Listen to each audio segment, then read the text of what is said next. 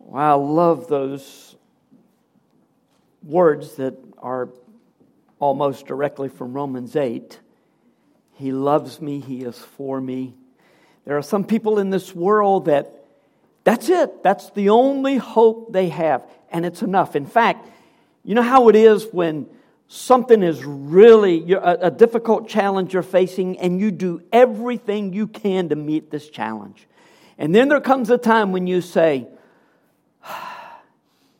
Lord, I'm just going to have to trust you. And it's the most wonderful place in the world. And you should have been there a lot earlier.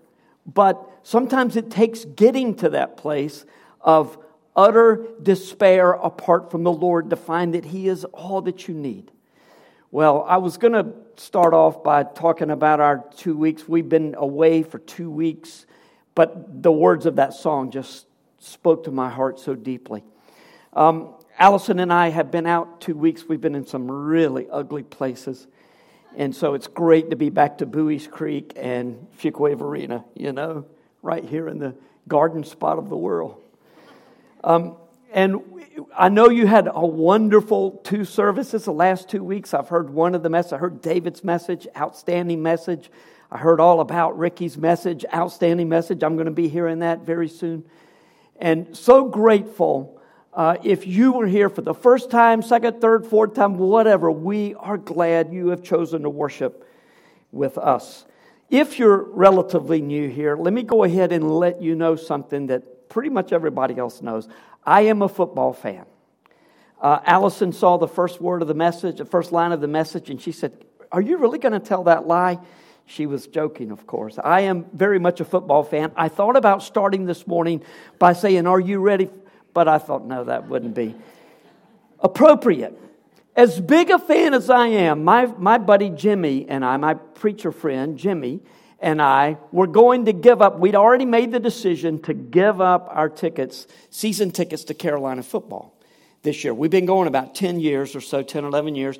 And so this year, we were going to give them up. But apparently, a lot of other people decided the same thing about Carolina football, and the University of North Carolina made us an offer we couldn't refuse. So we'll be back in Kenan Stadium on Saturdays, and I'll also be at Barker Lane Stadium as well to watch Campbell as they are an improving program, and hopefully Carolina will be an improving program this year.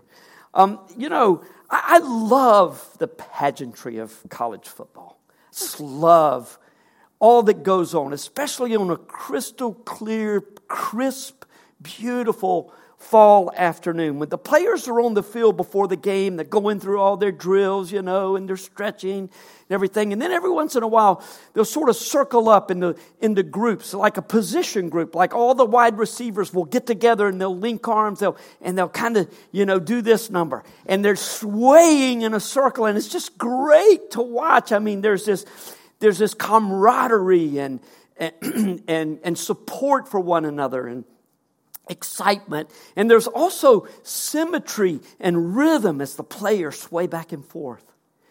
One of the things that you'll see occasionally is, a player comes running in because he was late getting to the circle. And at that point, they have to break the circle and include this guy. And it sort of breaks the rhythm at the moment, but then, they're right back into it because they're professional swayers. They may not be very good when the game starts, but they're good at the swaying stuff. The rhythm, though, is broken a little bit when someone comes in. As long as all the players from the same position group are wearing Carolina blue, they're welcome into that circle.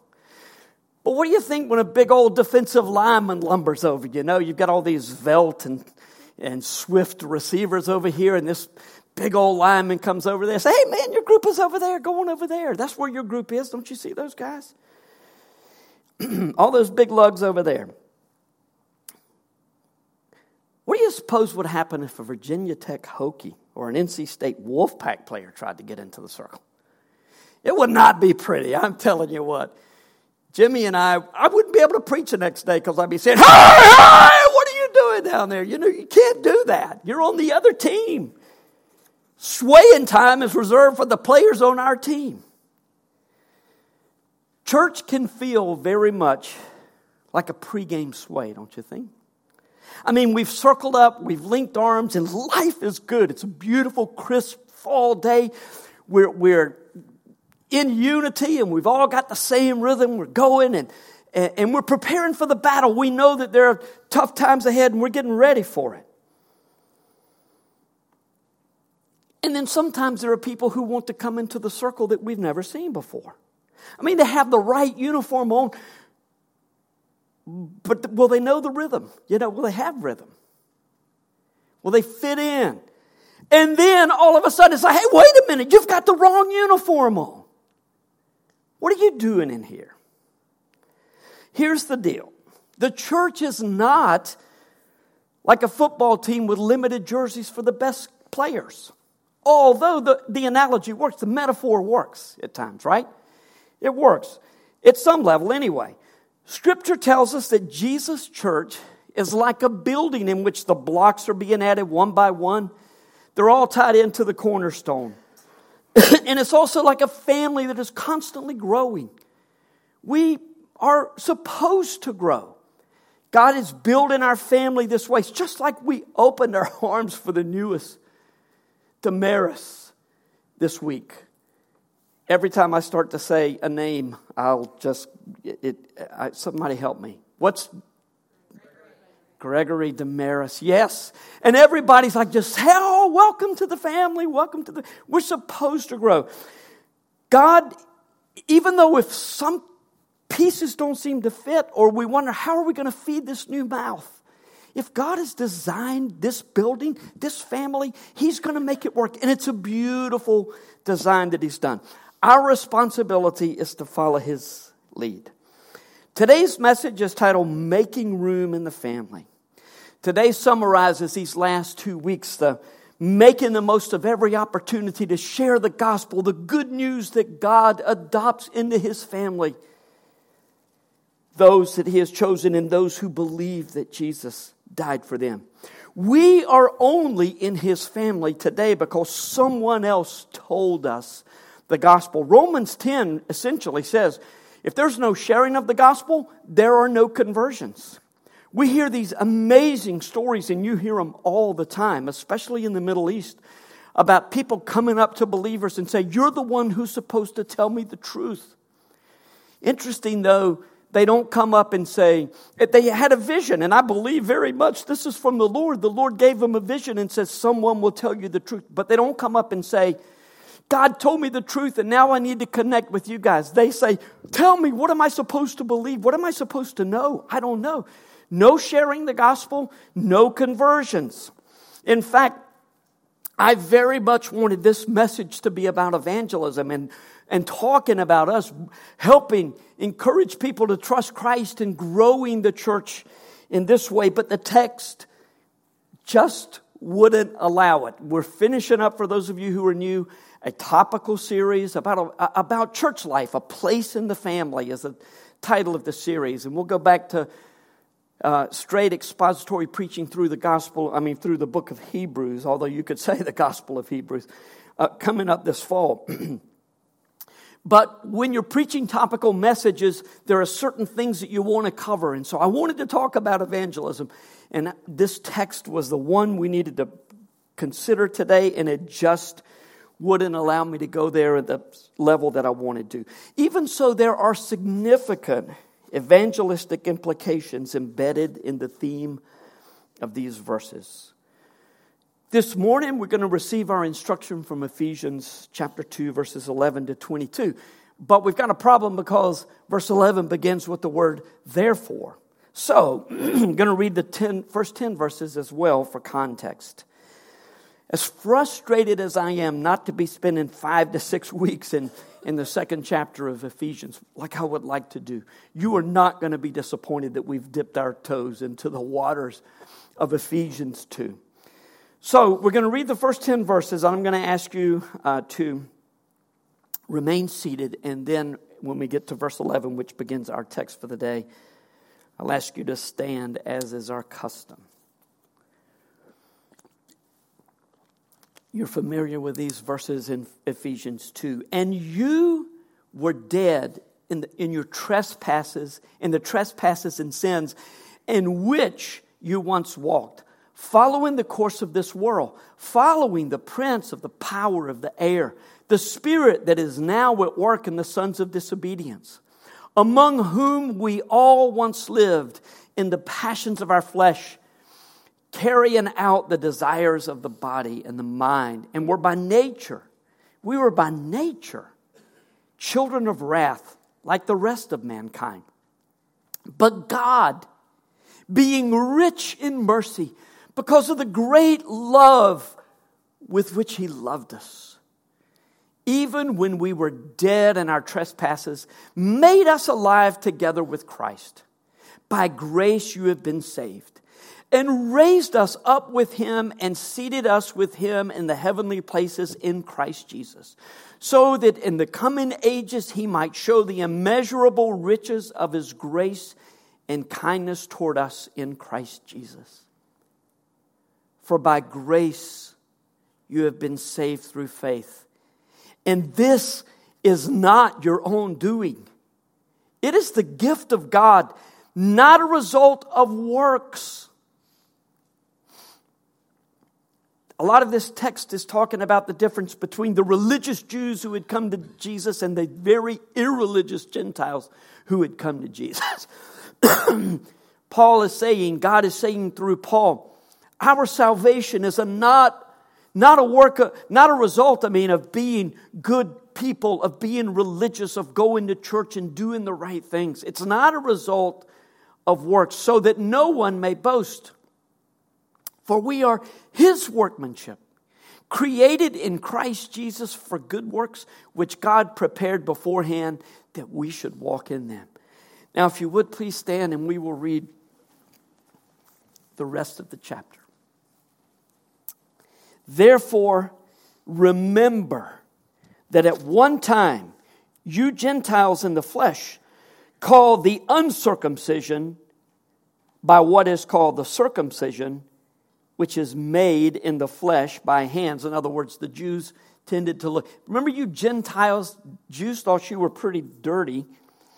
And then he says in verse 12, remember that you were at that time separated from Christ, alienated from the commonwealth of Israel, and strangers to the covenants of promise, having no hope and without God in the world. But now, in Christ Jesus, you who once were far off have been brought near by the blood of Christ.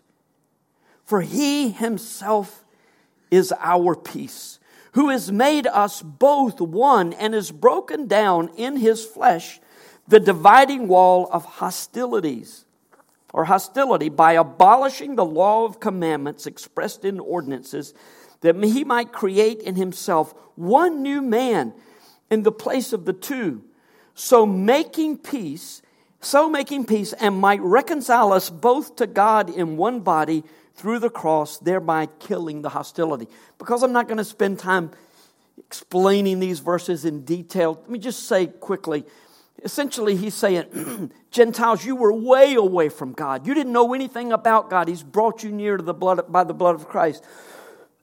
Jews, even though you were near to the law, you knew about God. The law was never going to save you. The law can't save, it has no power to do that. It only condemns because you can't keep the law.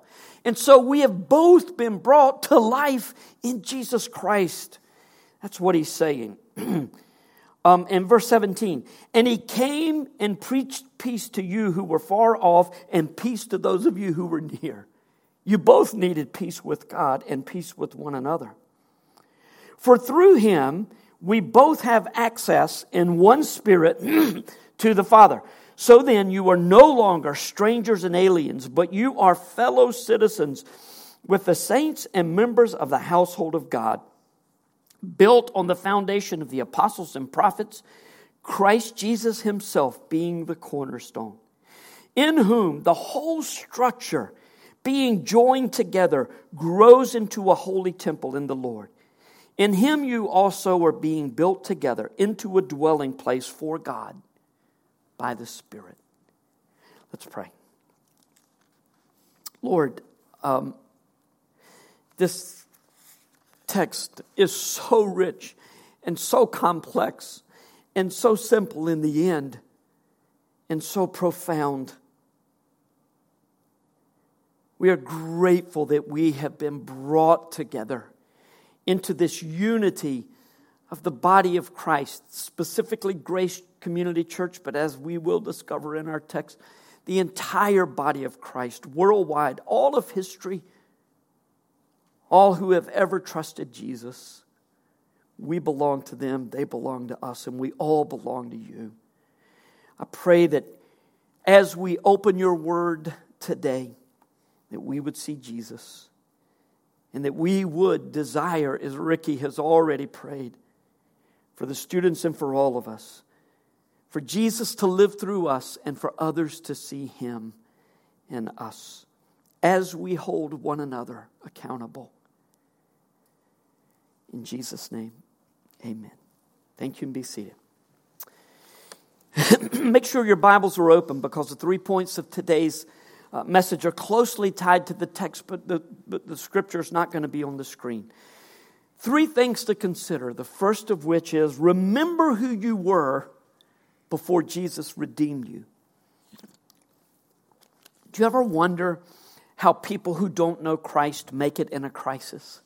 I mean, when you hear about these horrible things, like a teenager being killed in a car accident, or a child drowning in a pool, or just awful things. Someone loses home and someone is falsely accused and goes to prison and then they get out. How do people make it without the Lord? People who don't know Jesus get by because they have to.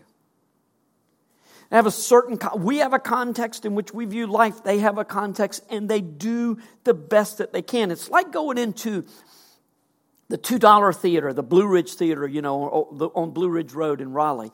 You go into this theater. It's one of the old-timey ones, It's not stacked and there's not low lighting as you go in.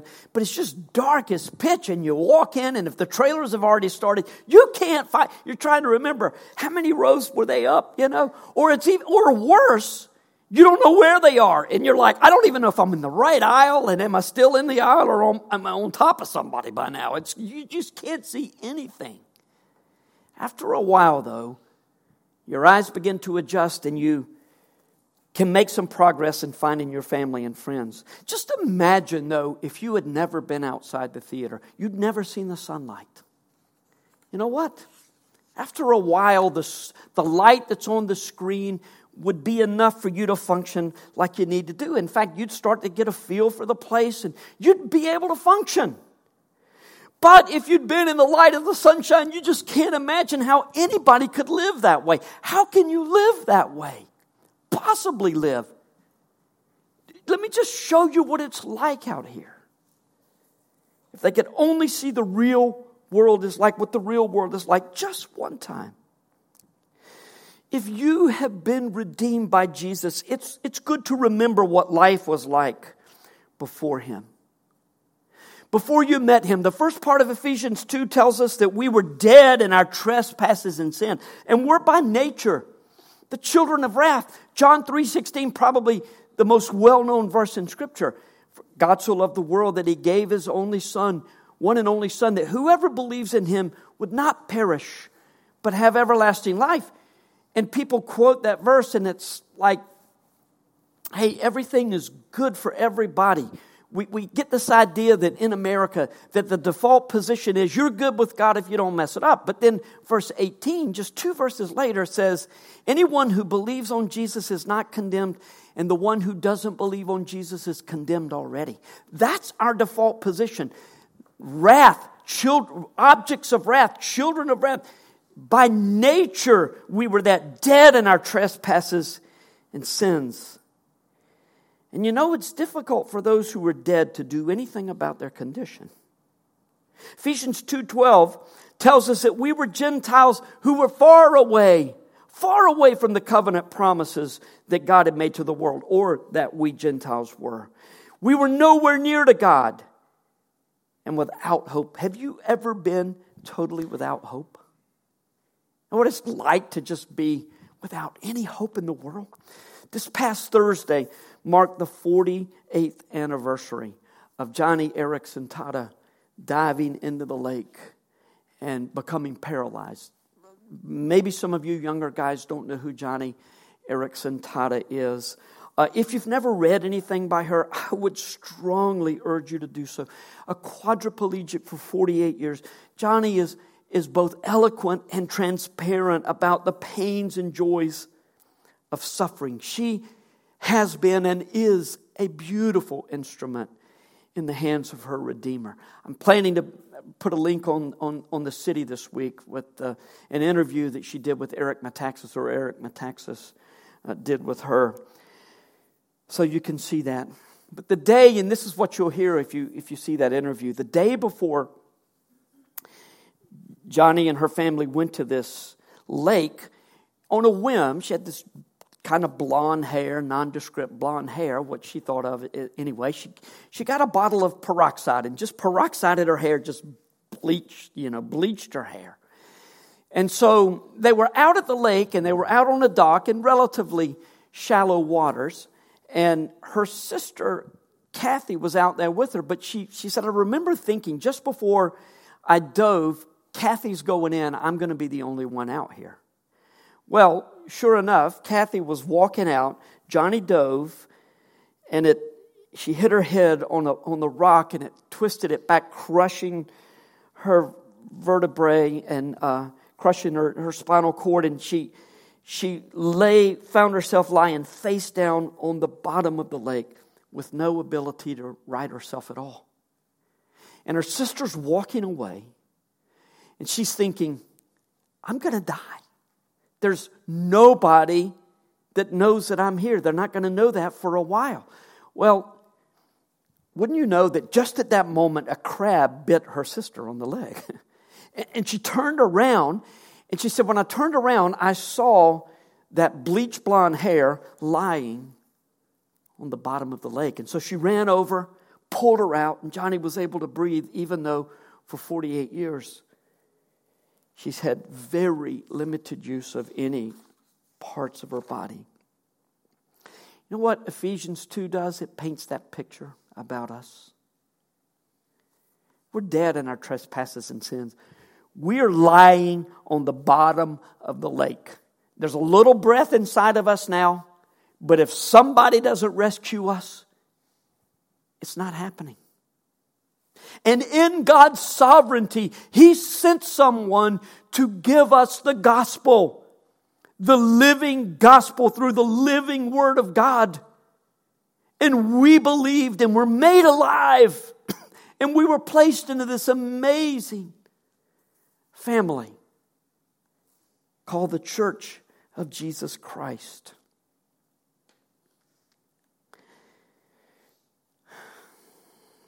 You know, as Gentiles, we tend to look at Jews as the ones who have missed the boat.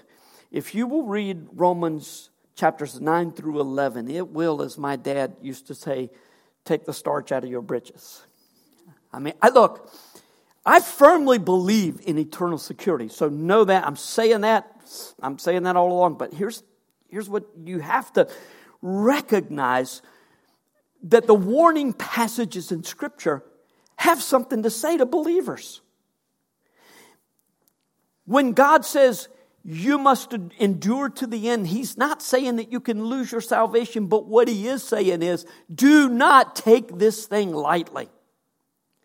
If you struggle with doubt, no doubt these words that I'm sharing right now might create some kind of concern in your mind. Like, oh no, I wonder if I'm not saved. Yes, those words are not written for you. The words of comfort and security are written for you. But if you're thinking about straying, if you're thinking about, this person over here is looking really good to me, and if I play it just right, nobody will know. Those words of warning are written to you. If you're thinking about just walking away from everything, God's saying to you, don't you do that. Don't you do that. One time I had an insurance salesman. I had a policy, and I was thinking about changing policies. And this guy said, don't do it. And I thought, What do you mean, don't do that? And he said, don't you do it. And then he cussed. He cussed me, and I was so mad, and I said, okay, I won't do it, and I hung up the phone. I left my insurance policy in place, and you know what? I'm so glad he told me to not do it, because the day came when his word proved to be absolutely right. And God says to you, as you take this life lightly, don't play with this. Don't play with this. Very seriously considering subtitling the Hebrew study, holding fast to our confession of hope. That's biblical. Those are the words of Hebrews. Hold fast to the confession of hope that you have.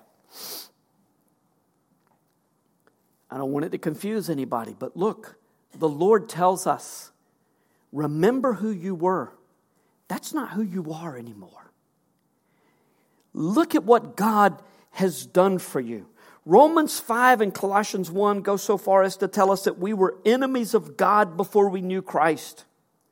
Enemies of God. We don't tend to think in those terms, but here's the way God sees it.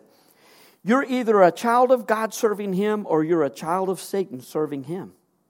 That's who we are. It's one or the other. Jesus told the most religious people of the day, you are the children of the devil.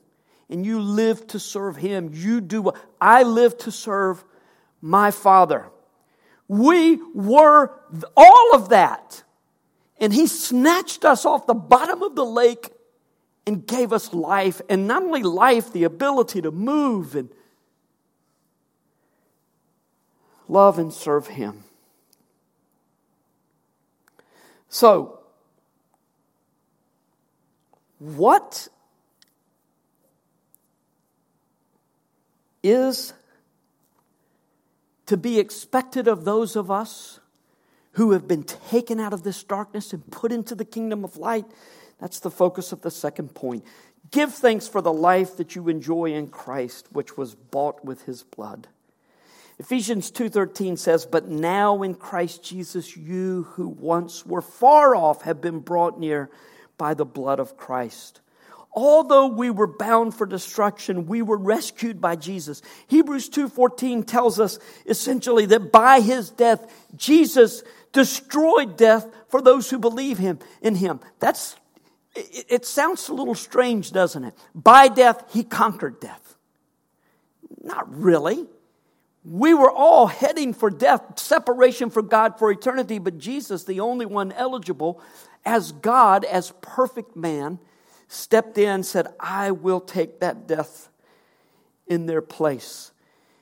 These next several weeks, there's so many things that I want to talk about as we wrap up. One of the messages is going to be from Revelation 21 and 22, titled, Dying Well and Living Infinitely Better. The life that we have waiting on us is amazing, and dying is a part of family life. Death is a part of family life. Every time someone who is older dies and the family gathers, it's just like this circle of life, incredible circle of life.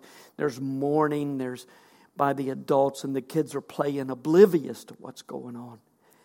It's just part of the cycle in this world. We're going to talk about that. We're going to also talk about what happens when a family member goes astray. God has put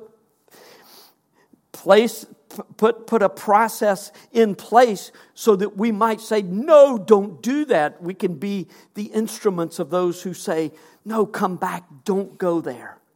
Let us love you and help you through this. We're all facing challenges and difficulties. We're all sinners saved by grace, and we know how easy it is to talk about that. We're going to talk about the upside down values of the kingdom. And we're going to talk about our responsibility to take this gospel to the ends of the earth.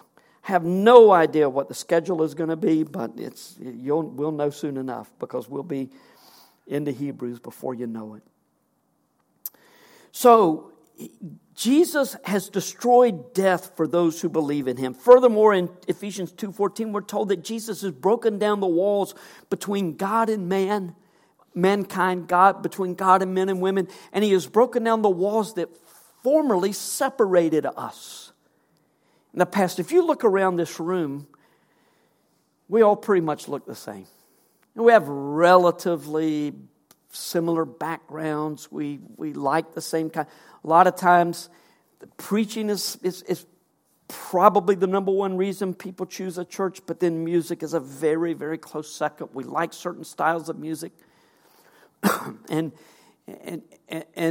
we find ourselves, but God's church is not like that at all. It's every color, it's every socioeconomic, it's political views that are different. It's all kinds of differences that are found in the church that God has made up by breaking down all the walls through Christ. Jesus has diffused the hostility between God and us.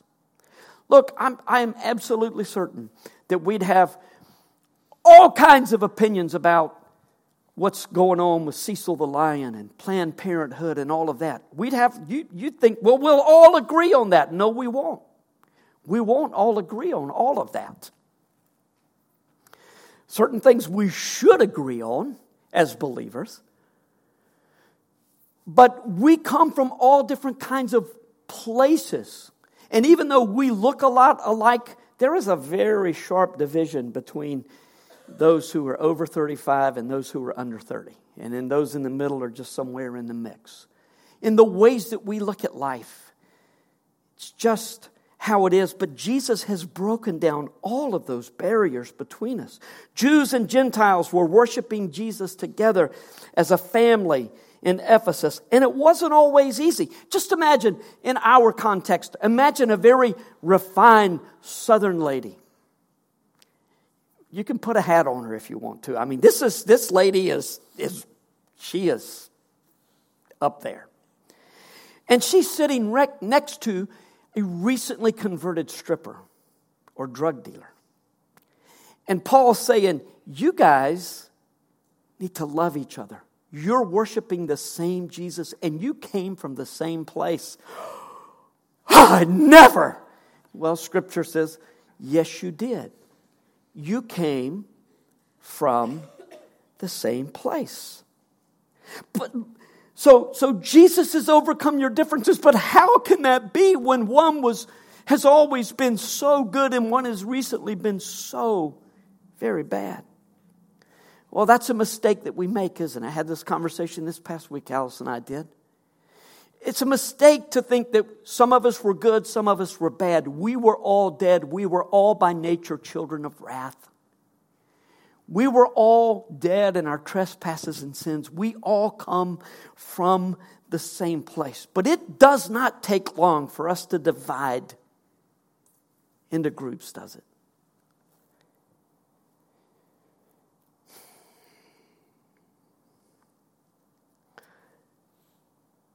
If you were a first century Gentile, you would think that this whole being related to Christ and having hope of heaven's a pretty good deal.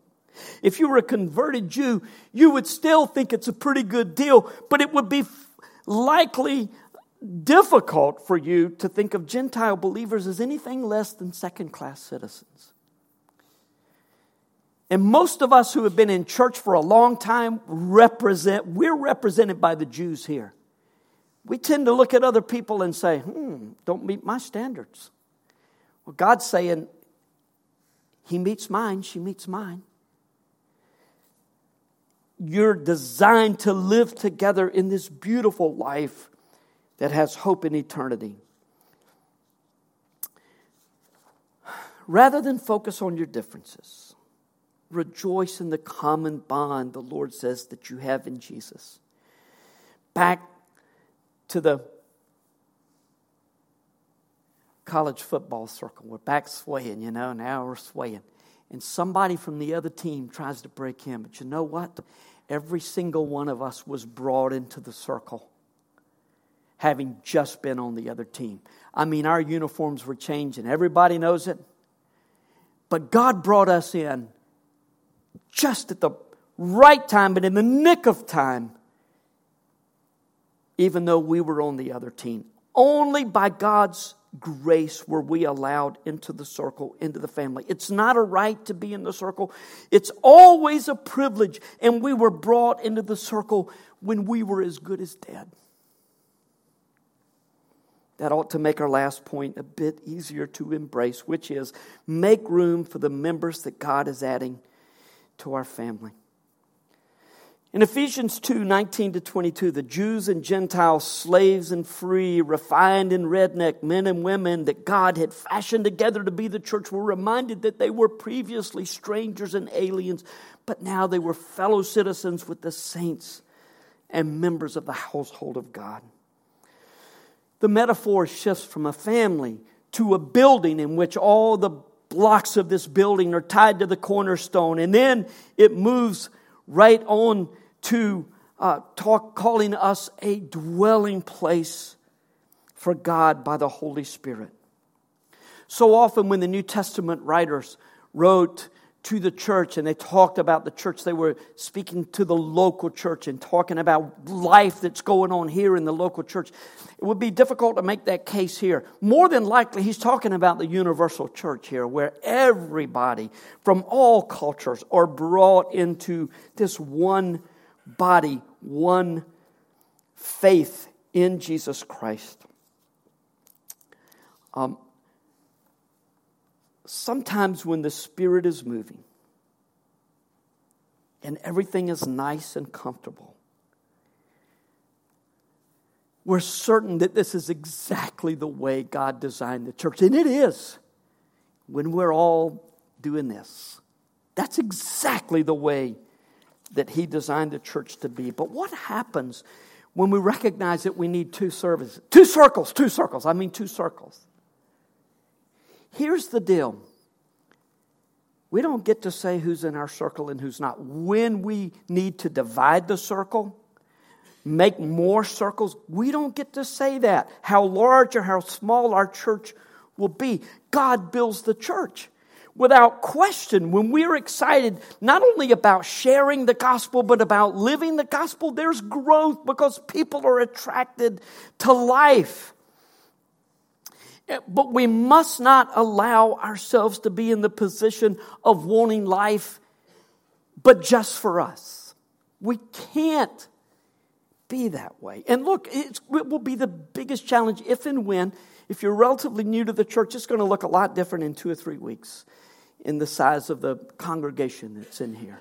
A lot of people out and a lot of people coming back for school. We're going to have a lot of people. And believe me, look, there was a time when I was excited about going to 2 services and growing and seeing all that God would do with us. I'm old enough. I'm not that crazy about 2 services. But if and when that day comes, don't anticipate it this fall. But if and when it comes, that's what we got to do. Because remember, it's not just us. God's the one who builds the circle, who makes the circle. And we ought to say, this is a time to say, hey, God's brought another brick into the building. And I'm not exactly sure how that's going to work, but it's God's design. I know it's going to be awesome. God's got a reason for this particular brick being in this place. Not everyone is going to come to grace. Not everyone who comes to grace is going to stay and become a member, but some will, as God builds us together into the temple of the Holy Spirit. Now, you've probably always thought of the temple of the Holy Spirit as being your body, as 1 Corinthians 6 teaches. But 1 Corinthians 3 also calls the church, the local church, the temple of the Holy Spirit. You won't see it if you go there in your English, but you is plural. It could say y'all are the temple of the Holy Spirit if we were going to do it in Southernese. It's the way we would say it. So we are the temple of the Holy Spirit that God is building together. This fall, just like this summer, there are going to be a number of new people seeking to determine if Grace Community Church is the place that God wants them to call home. Will they become a part of this family? Ultimately, that's God's business. There's so much about the church growth movement that is troubling to me, increasingly troubling to me. God builds His church, but it is absolutely our responsibility to share Jesus and to make room when God brings people into our body. And what a privilege and opportunity it is to be a part of what God is doing in this world. And if God were to quit doing that, then what made him decide to quit doing it now instead of 3 years ago when he brought me into life? Make room for the family that God is bringing to our church. There are a few places where family life is more visible and more meaningful than at the Lord's table when we gather here as we do the first Sunday of every month to remember that word again. Remember Jesus' death, which made a way for us to be brought into the family of God. Because we believe that all who belong to the Lord through faith in Jesus Christ are a part of this family, this universal church, we will open this table to any who would confess Jesus as Lord and Savior. Acknowledging that your only hope of heaven is not in your good works, not in your church membership or your baptism even. It's in your faith in Jesus Christ. All of that, baptism, this communion is a part of the life that we enjoy in Jesus. As we believe in Him, repenting of sins, confessing Jesus as Lord and Savior. In Jesus, the wall of hostility between God and men has been broken down, and any walls between us have been broken down, which is why we gather together at this table. We acknowledge that we are one in Jesus. So as we prepare to partake at the table, let's bow our heads before the one God who has made us one in Jesus Christ. Father, we're so grateful to be a part of the family of God. And Lord, whether you grow our church or we stay at this comfortable size where we know everybody and we can engage with everybody and be excited about just being one in Christ, or whether we stay the same or whether we grow, and it becomes increasingly difficult to keep up with the new ones that you're bringing in, we rejoice that we have life in Jesus and that we are in your family as children, heirs and joint heirs with Jesus Christ. And as we come to this table, we ask that you would cause us, Lord, to take time and allow the Holy Spirit to examine our hearts, and then for us to confess any sin between ourselves and you. And then sorrowfully, because of the sin that caused Jesus to go to the cross, and with great joy that Jesus died for us and great anticipation that He will return again, may we partake of the bread and the fruit of the vine that reminds us we belong to Him. It reminds us of the great love you had for us and our place in the family. We give thanks in Jesus' name. Amen. As the elders and deacons come forward along with the worship team to participate in communion, let me again invite all who confess Jesus to come with us today to this table. We're going to have 4 stations in the front. Please go to the station that's in front of you. Ushers will prompt you to go, and then you'll go back up this middle aisle or the outside aisles. You can eat and drink at the station, or you may take it back to your seat and partake there. Let me read from Matthew's account the story of the institution of the Lord's Supper. Now as they were eating, Jesus took bread, and after blessing it, broke it and gave it to the disciples and said, "Take, Eat, this is my body." And he took a cup, and when he had given thanks, he gave it to them, saying, "Drink of it, all of you. For this is my blood of the covenant, which is poured out for many for the forgiveness of sins. I tell you, I will not drink again of this fruit of the vine until that day when I drink it new with you in my Father's kingdom." Looking forward to that day. Going to have just a moment of silence for you to pray with heads bowed and eyes closed, please, to pray and confess to the Lord any sin that you need to, knowing that our sin is forgiven because of what we celebrate here. Don't let that keep you from this table. Just confess it and then give thanks. So take a moment and then I will pray for us.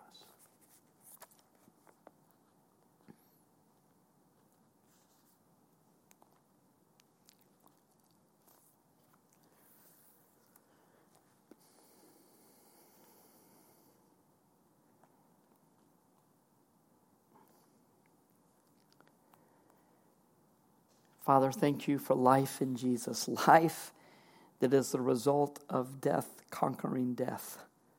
Thank you, Jesus, for enduring what you did, the great horror and torture of crucifixion, but even so much more, the horror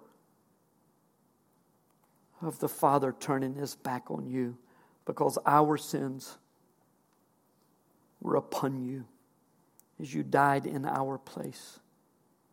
At this table, we remember the price that was paid for us to be made one with you.